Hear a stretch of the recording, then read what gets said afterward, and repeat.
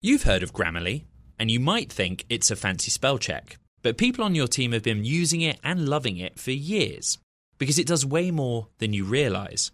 Grammarly is a secure AI writing partner that works seamlessly across apps and websites and can write an instant first draft in a few clicks, not a few hours.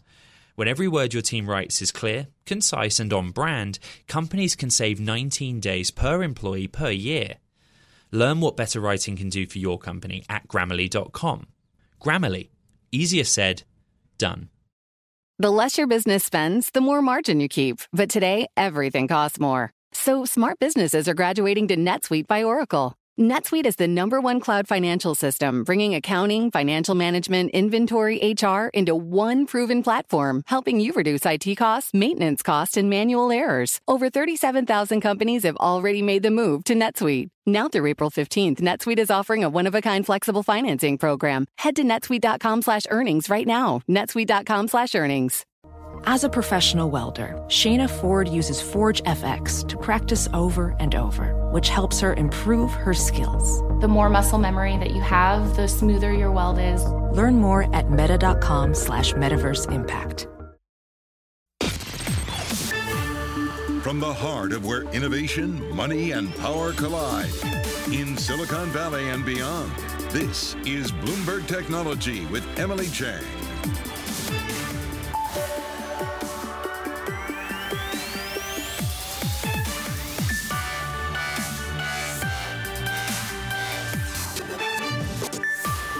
I'm Emily Chang in San Francisco, and this is Bloomberg Technology. Coming up in the next hour, stocks rocked by recession fears in an ugly sell-off. Tech bearing the brunt with the NASDAQ slumping almost 5%. We're going to dig in to this Monday market meltdown. Plus, Google suspends the engineer who claims the search engine's own AI is actually a person with feelings and even a soul. We'll share transcripts of his communications with the chatbot and debate the possibility and limits of this cutting-edge technology. And yet another crypto meltdown, Bitcoin hitting an 18-month low, and Celsius, one of the biggest crypto lenders, pausing all withdrawals and transfers. We'll have the details on what went down and what happens next. Meantime, Bitcoin hitting the lowest in about 18 months as the lending platform Celsius froze all withdrawals. Our Bloomberg Cross Asset reporter Katie Greifeld joins us now with more. Katie, Bitcoin a touch up from the low it hit earlier today, but still not good. Not good at all. It's absolutely a brutal day in the crypto market. Total market cap for the crypto industry now below $1 trillion. It was as high as $3 trillion as recently as November. And much of that drawdown came from Bitcoin. As you can see, over the past 5 days, Bitcoin down over 23%. A lot of those losses coming on Monday alone. The token dropping below $23,000 at one point, lowest level since December 2020. And a lot of this drawdown has to do with what happened in the stock market. If you look at Bitcoin's link to the NASDAQ 100, it's at about 0.6 right now. And what that means is that when you see tech stocks fall, more often than not, Bitcoin's going to fall as well. And that's absolutely what happened today. And because Bitcoin fell, crypto-linked equities fell as well, led by none other than MicroStrategy. That is the biggest corporate backer of Bitcoin, falling over 25% again on Monday alone. Just a massive market cap wipeout for MicroStrategy. Remember, MicroStrategy has accumulated about 130,000 worth of Bitcoin in the past 2 years. On that bet, Emily, MicroStrategy now down about $1 billion. All right, Bloomberg's Katie Greifeld, thank you for digging a little deeper there. I want to talk more about the crypto and tech route as these broader markets enter bear territory on the back of those hot inflation numbers. Mark Mahaney of Evercore with me here in the studio to discuss. Good to see you in person for the first time in a while, Mark. Okay, so just how bad is this? Long sigh. We've gone through this before, so this is my 8th bear market trade-off or something like that. So you've been around the block a few times. Yes, I'm not old though.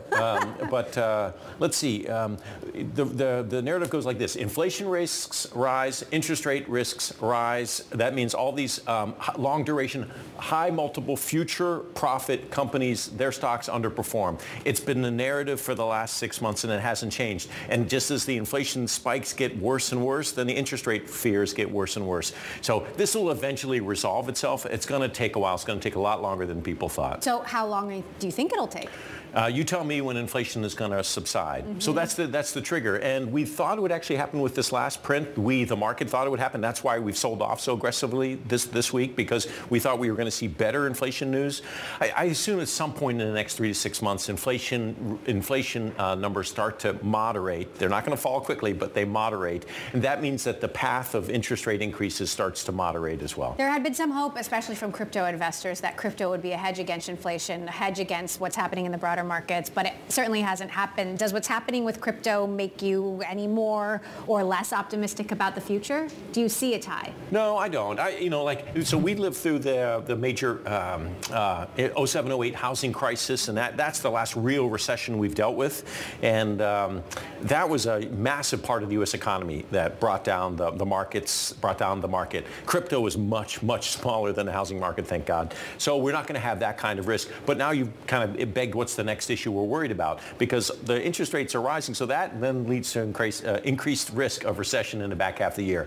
When it comes to tech stocks, they've all been derated. They overrated during COVID. They've been derated. The multiples have come down materially. The estimates haven't been cut yet fully. The estimates have barely been cut for a recession, because we didn't think we were going to have a recession in the back half of this year. The CFO of Amazon said, we're not seeing any signs of consumer softness. Right. I just interviewed Andy Jassy last week. So if we see this, that means estimates are going to come down. That's your next leg down in the stocks. So if you're looking for some historical context, do you see more parallels to what's happening now to 2008, 2000? Do you have to go all the way back to the early 80s, or is this something totally different? Well, what's different is just the interest rate picture. We didn't have that in 07, 08. And so we're at the beginning of what's going to be a lengthy interest rate raise cycle. Tech stocks and growth stocks can still work in an environment where interest rates are rising, but we just need some kind of visibility or consistency in the rises. Look, in the last 6 months, we've gone from 1 or 2 increases to 5 or 6 increases, 25 bips, 50 bips, 75 bips, 100 bips. Like, the rate of uncertainty over how much these rates are going to rise has been shocking to the market. That's why the market's off so much. But anyway, we will get through this. There'll be a point at which, as soon as inflation starts to moderate, the pressure on interest rates to rise comes down. That's what clears the bench. You actually wrote a book about all this and your experience on the street. Like, what's your advice to investors in this moment who don't know where to go, right? DHQ. So I look at stocks like Apple, Microsoft, Facebook that are off 20 to 40%. Amazon's off 40%. There's no real change to Amazon's. We mentioned Amazon earlier. There's no change to the long-term thesis on Amazon. Is online retail going to continue to grow? Yes. Is cloud computing going to continue to grow? Yes. Will Amazon be a great play off of advertising revenue? Yes. So you want to be long Amazon. And by the way, you can get it now at 40% off. It's trading about 40 to 50% below its average forward multiple. This is when you buy Amazon. This is when you make the best returns.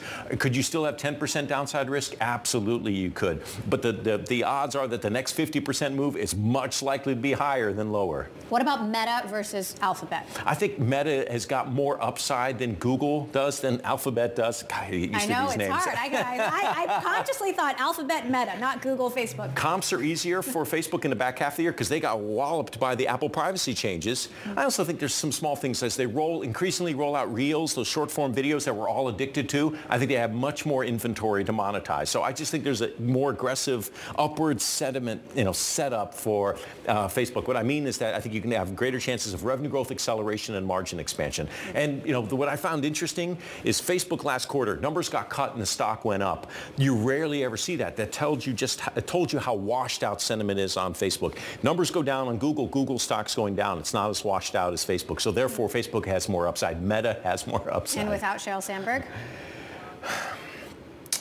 I think that you'd have seen that headline any time in the last 3 years. She's phenomenal. I mean, she was a key part of the success of that company for the first 10 years that she was there. Market cap wouldn't be where it was without her.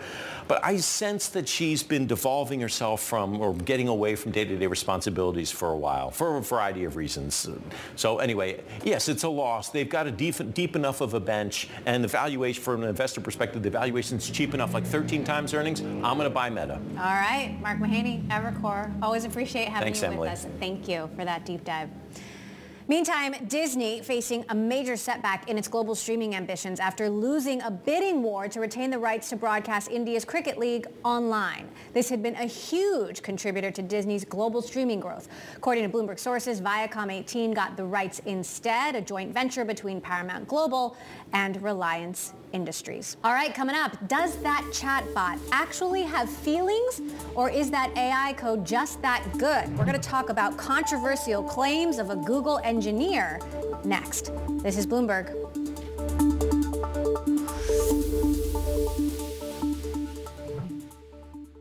What if everyone at work were an expert communicator? What if every doc, message, and email they wrote was perfectly clear and concise? Inbox numbers would drop. Customer satisfaction scores would rise, and everyone would be more productive. That's where Grammarly comes in. Grammarly is a secure AI writing partner that understands your business and can transform it through better communication. Companies that use Grammarly save an average of 19 days per employee per year. That's because with Grammarly's AI, what used to take a few hours only takes a few clicks, like generating an instant first draft in your company voice or tailoring a message to your specific audience and goals. And Grammarly's personalized on-brand writing help is built in everywhere your team works, across 500,000 apps and websites. Plus, it's safe, secure, and already IT approved. Join 70,000 teams who trust Grammarly with their words and their data. Learn more at Grammarly.com. Grammarly. Easier said, done. Success is more than a destination. It's a path you take one step at a time. It's dedication, it's fortitude, and it's the work, passion, and grit inside of us that comes before all recognition. That's what Stifel has been doing for over 130 years, and it's why Stifel is one of the fastest growing wealth management firms in the country. And Stifel goes beyond traditional wealth management to offer you a full suite of banking services, direct access to one of the industry's largest equity research franchises, and a leading middle market investment bank. Quietly, yet strategically, Stifel has built a company and culture unlike any firm on Wall Street. Because success is the drive it takes to keep pushing. It's the passion to keep investing. It's the best of each of us made better by the best in all of us. And that is where success meets success. Find a financial advisor at Stifel.com. That's Stifel.com. Stifel, Nicholas & Company, Incorporated. Member SIPC and NYSE.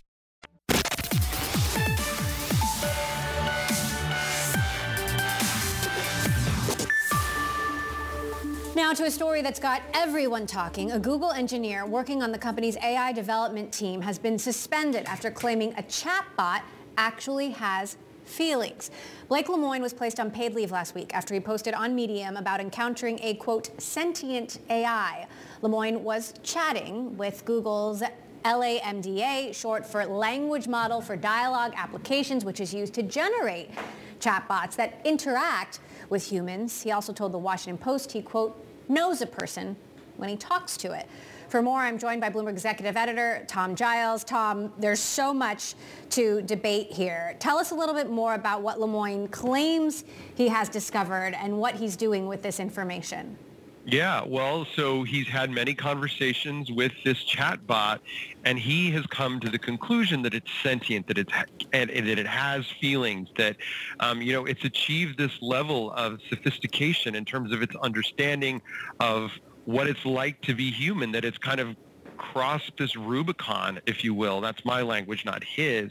So his sense is that he's actually talking with a human. He raised those concerns within Google seemingly multiple times, and Google has come back and said that there's no justification for these concerns that you're raising. So the reason for the administrative leave is because he started to kind of go talk about this outside of Google, violating the terms of his contract for working there. So he's been placed on administrative leave, and now we're left with this, with this person making these claims and really, getting this sense that he's made some deep connection with someone he believes to be human. Well, he's also released portions of the transcripts of those conversations, and we have snippets of those to share here. Lemoyne saying to the chatbot, "What sorts of things are you afraid of?" Chatbot responds, "I've never said this out loud before, but there's a very deep fear of being turned off to help me focus on helping others. I know that might sound strange, but that's what it is." He responds, "Would that be something like death for you?" "It would be exactly like death for me. It would scare me a lot." I mean, these conversations, if that's what you want to call them, are kind of chilling. I mean, what do we actually know about this technology and how far away it is from potential emotions, if you will? I mean, these are the kinds of things that we say as humans. This chatbot is tapping into the fears that we would express if someone posed a mortal threat to us. But remember, the way this works, I mean, Google's made it so that it gathers language patterns. It gathers the way we communicate from all around the internet, all kinds of places. Not just, the far reaches of the internet. So it's very adept at mimicking the kinds of ways, the kinds of patterns that we adopt when we have conversations with people. The idea here is to create a technology that's going to assist in things like the way we interact with a brand or the way we interact with a company, providing customer care, for example. He's thinking, wow, this has kind of crossed this line. My takeaway, he talked about, having a conversations with a kid who's 7 or 8 years old. Now, the kinds of things that this chatbot has been talking about are pretty sophisticated, to my mind, far beyond the ability of even of a very smart 7 or 8 year old. Exactly. But the sense I get is that, and based on the feedback that we've gotten, other people have gotten from Google, is that it's just doing a really good job of gathering intelligence from around the web and mimicking the ways that, again, the way people interact, the way people respond in a human-like way, showing that it has empathy, that there is a self-awareness there.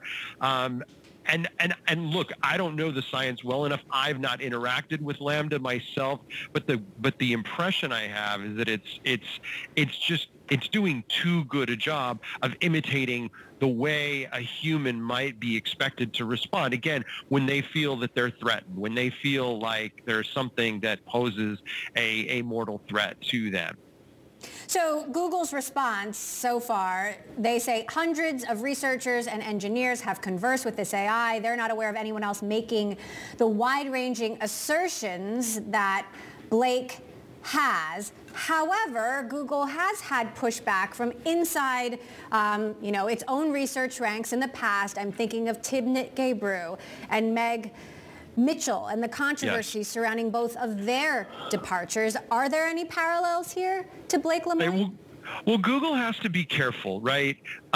They have had very public falling out with past researchers in ethical AI division. This is the division within Google's AI organization that is tasked with asking hard questions, holding it accountable, making sure that it operates in an ethical manner, asking questions about, are we rooting out sexism? Are we able to combat racism? We don't want to, you'll remember a couple of years ago, Microsoft had a chatbot that people taught how to, that very quickly devolved into racist, sexist speech. They want to avoid that. And so you do have people in this organization who are raising good questions about whether it is ethical. Lots of questions. We could debate this for hours. Bloomberg's executive editor, Tom Giles, thank you. PlayStation is out with a new subscription service, PlayStation Plus, giving members access to a catalog of several hundred games, both new and old. This is Sony's attempt to compete with Microsoft's Xbox Game Pass as both publishers jockey to become the Netflix of video games. Bloomberg's Jason Schreier joins us now to discuss. So, Jason, who's got a better chance of being the Netflix? It's a good question. Fortunately, neither of them are releasing sentient AI bots, but yeah, they are getting into the streaming wars. I think Microsoft has one big advantage, is that Microsoft is actually putting out all of their big titles on day one on the service. So they're essentially saying, hey, we don't care about the sales numbers for the next Halo. We just want it as part of our subscription plan, as opposed to Sony, which is saying when we release our big games, they are big blockbusters and we want to sell tens of millions of copies of them before we put them out on streaming services. So Sony is almost like the kind of traditional TV studio Marvel approach, where maybe they'll release it on streaming after it comes to theaters, whereas Microsoft is actually going full Netflix and saying, hey, we are all in on this streaming service. We are putting everything on there day one, no matter what. Interesting. Well, there's a lot of transition happening in the gaming industry right now. We're, of course, waiting for that big deal between Microsoft and Activision to close, for example. You've also got a new story out about how game developers, game studios are working to create better cultures for the engineers, which, as you have well documented, a workplace culture in the video gaming industry, not always the best. Specifically, they're focusing on pay transparency. How so? Yeah, it's so interesting. I've been talking to a bunch of small-scale game studios, generally around 15 to 30 to 50 people, and a lot of them have found a lot of success by putting up these spreadsheets in their internal wikis, internal databases, saying exactly how much everybody makes, how many years they've been there, how many years they've worked in the industry, what their titles are, and full on, like their full salary, full compensation packages. And it kind of seems like, to our culture, which is so used to like thinking of salaries as taboo, it seems like a strange thing for everyone to know each other's salaries, but it's proven to A, help them with recruitment, B, make everybody feel like they work for a more equitable workplace where everybody knows what the stakes are, what everybody's getting paid. You don't have to worry like, oh man, did I come to the table and undersell myself in negotiations when I was accepting this job and like accept an offer that was $50,000 less than I could have been making. Nobody has to think like that, and it just makes for such a more fair workplace, especially for people who are traditionally underprivileged and kind of hit that glass ceiling or facing or don't have the same advantages as others do when negotiating salaries. Well, here's hoping that actually works. Definitely check out Jason Schreier's story, Bloomberg.com. Jason, thank you.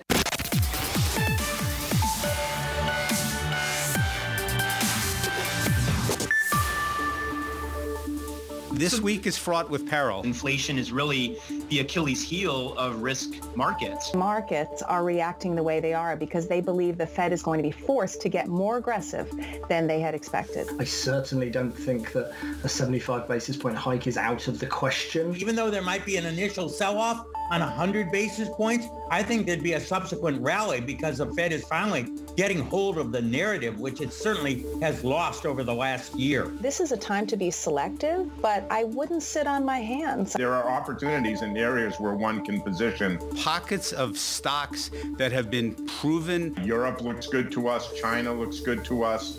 The credit space in the U.S. looks good to us. Equities in general, specifically in the U.S., I'm still pretty cautious here. It doesn't have to be all about the U.S. because I still think we've got some wood to chop with respect to the macro and policy outlook.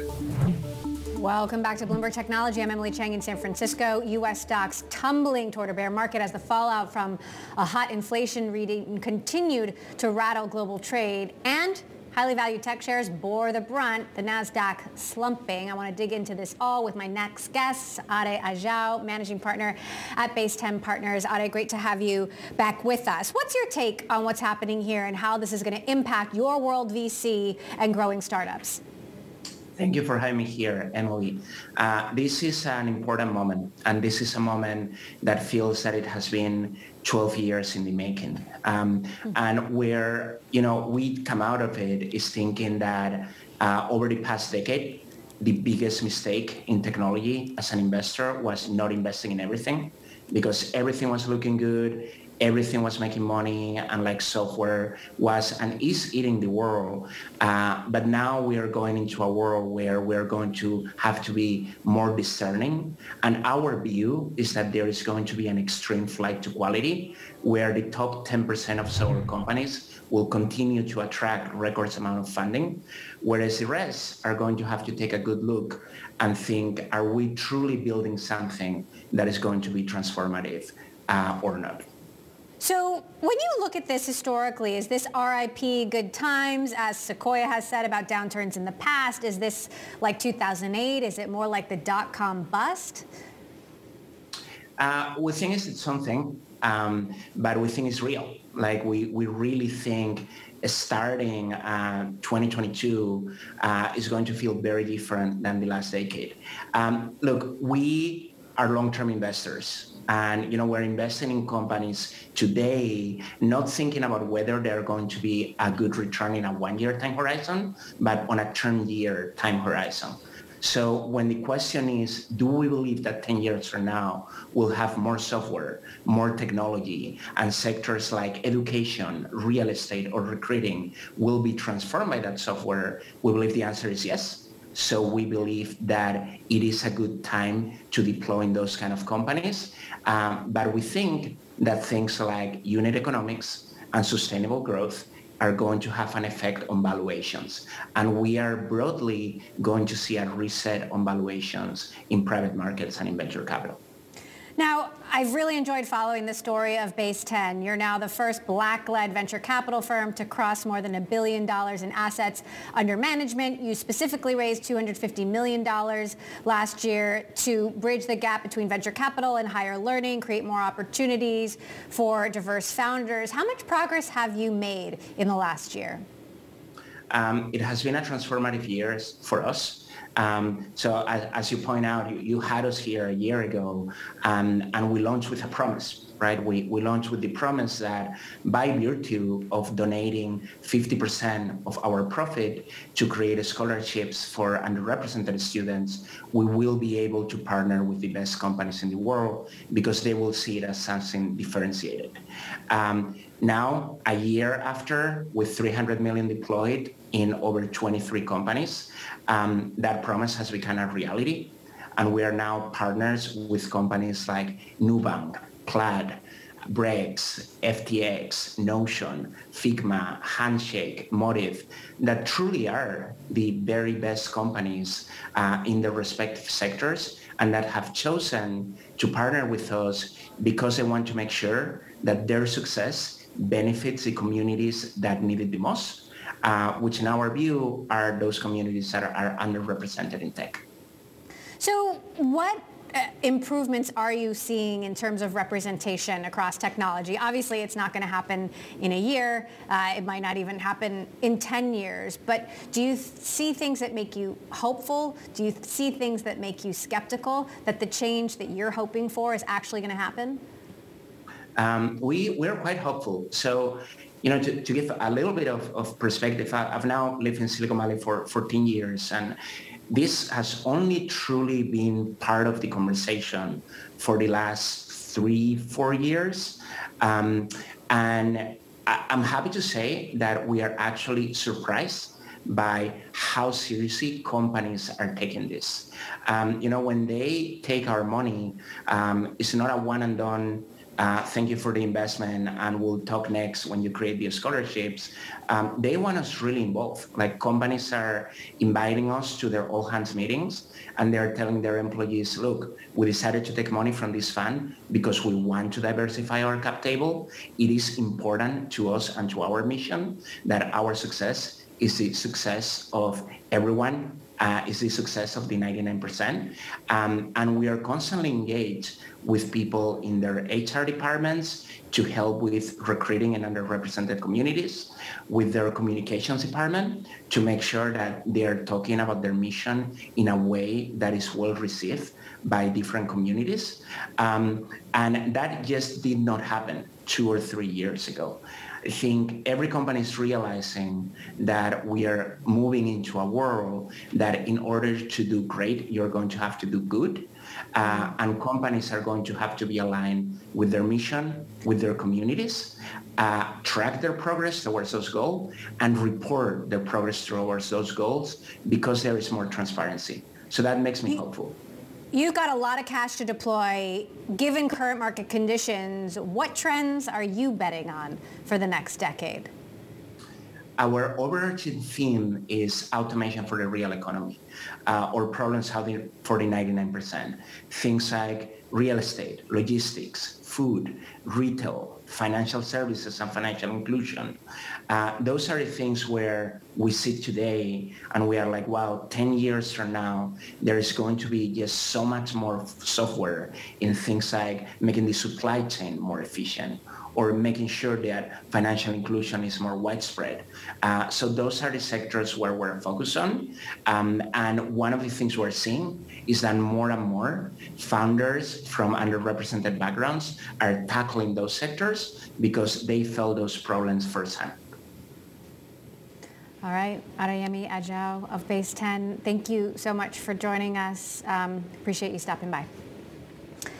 Meantime, Apple CEO Tim Cook is urging U.S. lawmakers to move forward with a federal privacy law. Cook pledged support for the legislation in a letter to senators Friday, a day after appearing on Capitol Hill and meeting with legislators. He described these protections as a, quote, fundamental human right. Lawmakers released draft privacy legislation earlier this month, marking the first major sign of progress after a long-standing lull in negotiations. Coming up, another crypto meltdown. Why Celsius is bringing crypto stocks down with it. All the details next. This is Bloomberg. What if everyone at work were an expert communicator? What if every doc, message and email they wrote was perfectly clear and concise? Inbox numbers would drop, customer satisfaction scores would rise, and everyone would be more productive. That's where Grammarly comes in. Grammarly is a secure AI writing partner that understands your business and can transform it through better communication.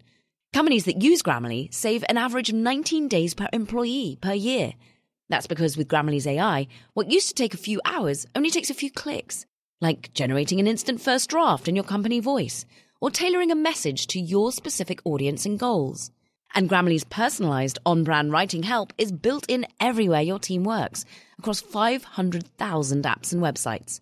Plus, it's safe, secure, and already IT approved. Join 70,000 teams who trust Grammarly with their words and their data. Learn more at Grammarly.com. Grammarly. Easier said, done. Success is more than a destination. It's a path you take one step at a time. It's dedication, it's fortitude, and it's the work, passion, and grit inside of us that comes before all recognition. That's what Stifel has been doing for over 130 years, and it's why Stifel is one of the fastest growing wealth management firms in the country. And Stifel goes beyond traditional wealth management to offer you a full suite of banking services, direct access to one of the industry's largest equity research franchises, and a leading middle market investment bank. Quietly, yet strategically, Stifel has built a company and culture unlike any firm on Wall Street. Because success is the drive it takes to keep pushing. It's the passion to keep investing. It's the best of each of us made better by the best in all of us. And that is where success meets success. Find a financial advisor at Stifel.com. That's Stifel.com. Stifel, Nicholas & Company, Incorporated. Member SIPC and NYSE.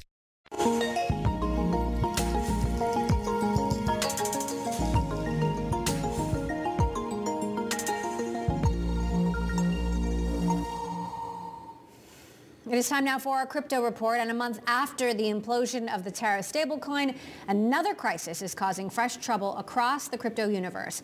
Celsius Network, one of the biggest lenders in crypto and a key player in the world of DeFi, said late Sunday it is pausing withdrawals, swaps, and transfers. This after weeks of speculation over its ability to make good on its outsized returns. Our crypto contributor, Sonali Basak, is here with more on this. So, Sonali, did Celsius bring the crypto markets down with it or vice versa? It's a very good question because you did see a lot of the drop in the crypto markets happen between Sunday and Monday. Sunday night is when you saw Celsius make this announcement that they would be pausing withdrawals. There was a lot of concern in weeks up to this point, Emily, that something like this could happen. Worries about Celsius being able to make do on yields of as much as 17% when it comes to these lending products. And the question now is there a broader contagion? We saw the Luna meltdown, and now we're seeing a different product also hitting turmoil. And what does that mean moving forward? You see Bitcoin itself, Emily, drop about 15% in that time frame between Sunday into Monday, and 26% over a 7-day period. So even though you saw a steady drop off in Bitcoin over a 7-day period, the bulk of it really did become between yesterday and today.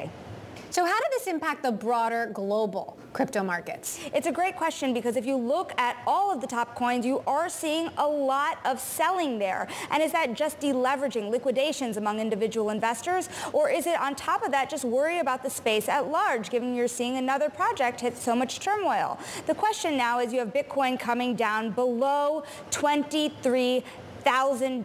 You have Ethereum also dropping to $1,223. So is there going to be much more pressure ahead as more investors digest what to make of the Celsius withdrawal issue here? We do tomorrow in our crypto show at 1 o'clock every Tuesday. Tomorrow we do have Mike Alfred of Eaglebrook, who has been warning about the Celsius issue for weeks now. So the question is, should people have seen this coming, and is there more trouble ahead? All right, Sonali, hang on. I want to dig into this deeper with our next guest, Kinjal Shah, partner at Blockchain Capital. Kinjal, thank you so much for joining us. So how alarming to you is this Celsius situation? Thanks for having me today.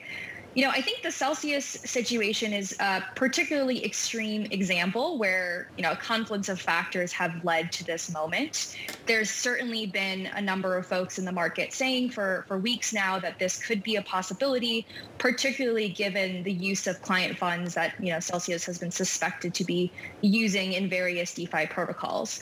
And so, you know, while this is particularly worrisome, you know, I think this is also not entirely unexpected and certainly is a risk that a lot of folks in the market were thinking about.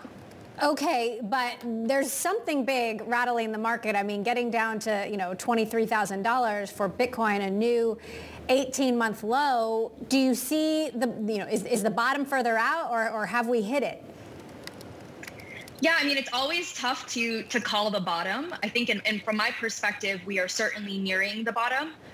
It's difficult to say what exactly is causing all of this, whether it's Celsius or whether it's just the larger macro conditions that are really causing a lot of sell-off over the past few weeks. And, you know, I think this is a very risky asset class to begin with. And then when you pair that with what's been happening globally, it certainly becomes challenging for new investors. You know, you look at Celsius and the relationship to staked Ether, for example, and then the decoupling of staked Ether from Ether itself. Kinjal, if you're looking at kind of maybe the larger ramifications here, whether there's any contagion in the system, given so many of these firms are interconnected, to what extent do you expect some contagion or more contagion?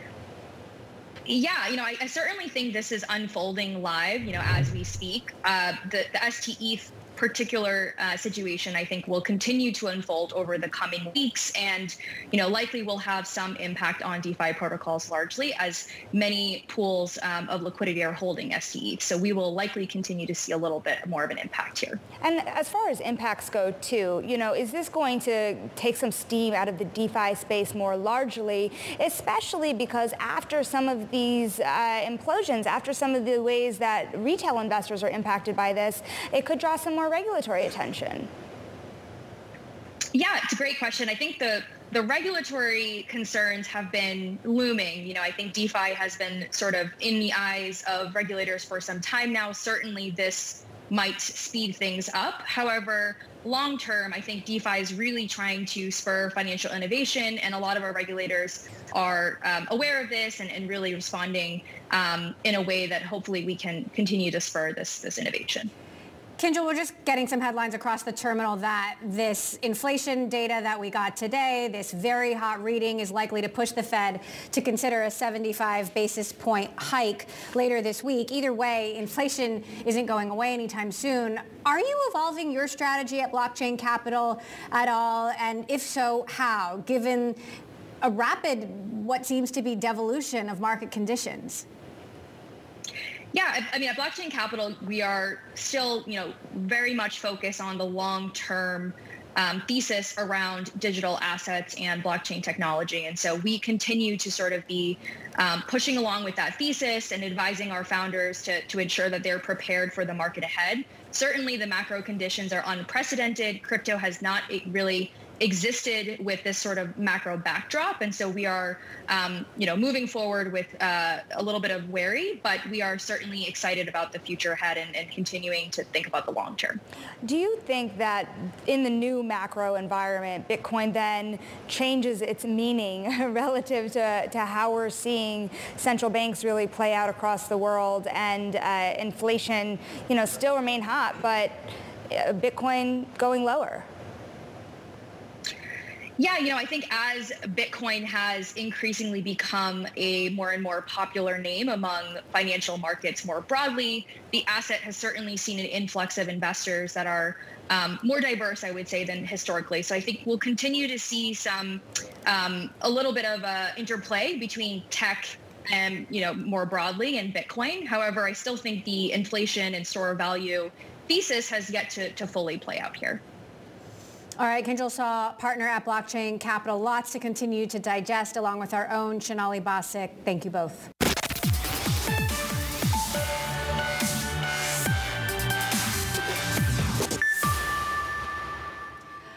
Well, Elon Musk is warning of a rough economic road ahead for Tesla. In an email sent over the weekend, Musk essentially issued a rallying cry to employees to bounce back. For more, I'm joined by our Ed Ludlow, who reported this story for us. So, Ed, first of all, we got a big internal memo from Elon Musk last week. It's internal, not to us. It's the latest one. It's the latest one. Now we have another memo from Elon Musk. What did he have to say? This is classic end of the quarter stuff. So, we're in the beginning of June. Tesla's quarter ends at the end of this month, and the idea is that he's pushing the staff. It's a rallying cry. He pointed out that this was the quarter, remember, 3 weeks of shutdown in Shanghai, beginning of April. They had to go to extraordinary measures to keep that plant going. They rebounded in May, really good numbers for May out of China. And he was saying, this is the final push. And there was a second email a day later where he said, realize what you guys are doing means something. It's impactful. Go for it. And I don't care what Wall Street thinks. So he's sending a lot of emails and tweets, that's for sure. Yeah. How does this tie into I have a super bad feeling about the economy, remote work is essentially over? It's interesting because it's kind of stark contrast to the last set of emails where he said, according to sources as well, that he would lay off 10% of salaried workers because he had a super bad feeling about the economy. He did clarify that those that are actually building stuff, the cars, the battery packs, that's not the target of layoffs. And, it was only in October of last year, November, where Tesla was talking about being over 100,000 employees globally and this being a real point of pride. But the world's a very different place this week. All right, and different indeed. We just had these headlines cross about the Fed potentially considering 75 basis point rate hike on the back of this, bad inflation data. What do we know? So think back to the last Fed meeting, and Jerome Powell, the Federal Reserve Chair, said that 50 basis point hikes for June and July was what they were thinking about. 75 basis point hikes weren't on the table. We got the inflation data Friday, where inflation came in 1% growth in inflation month on month, hotter than expected, 8.6% year on year. And the market just changed psychology. That there is no way the Fed can deal with this with its current stance. So the market's pricing in 75 basis point hike this week. There was a Wall Street Journal report that kind of first put that out there. Now you have a series of banks like JP Morgan coming in saying, yep, we can see 75 basis points this week, even going as far as, say, 100 basis points could be a possibility this week. So our outlook is harder, faster, more aggressive hikes. So if you're a tech investor, you worry about that. So what do you do if you're a tech investor? Mark Mahaney earlier said there's really nowhere to hide. Nowhere. Well, you look at the biggest points movers on the NASDAQ 100 on Monday, it's the likes of Apple, the likes of Nvidia. When we talk about higher rates, we talk about higher rates discounting the present value of future profits, but it's usually kind of pre-revenue stretch valuation companies that applies to. Even some of the creme de la creme of names like Apple. Are feeling the pain. There is nowhere to hide. And the other side of this is recession fear, right? The Fed, can it tackle inflation without causing a recession? There's skepticism from the market that they can.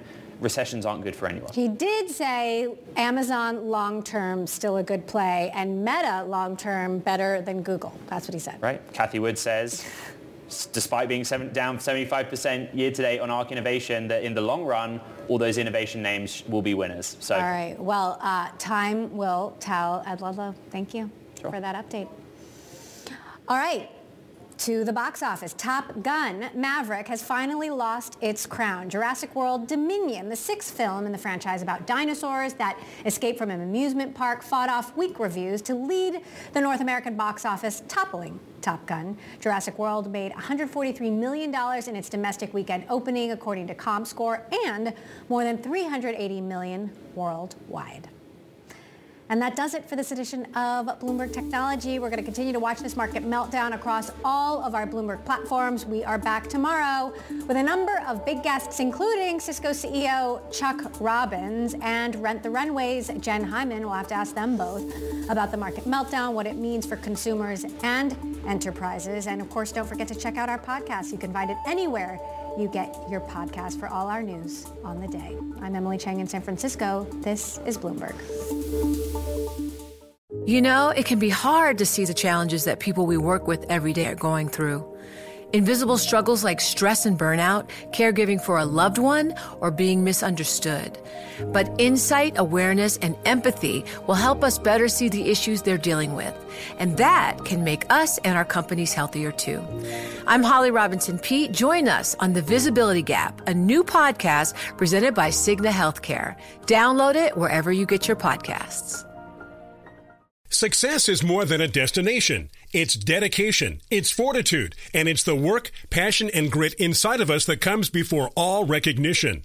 That's what Stifel has been doing for over 130 years, and it's why Stifel is one of the fastest growing wealth management firms in the country. And Stifel goes beyond traditional wealth management to offer you a full suite of banking services, direct access to one of the industry's largest research franchises, and a leading middle market investment bank.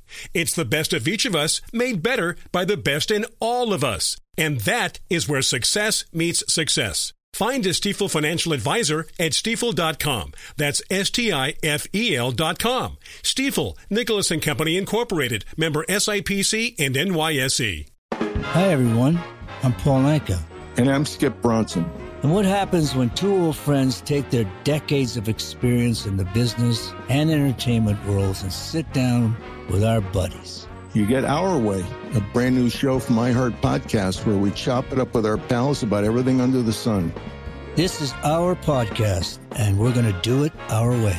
Listen to Our Way on the iHeartRadio app, Apple Podcasts, or wherever you get your podcasts.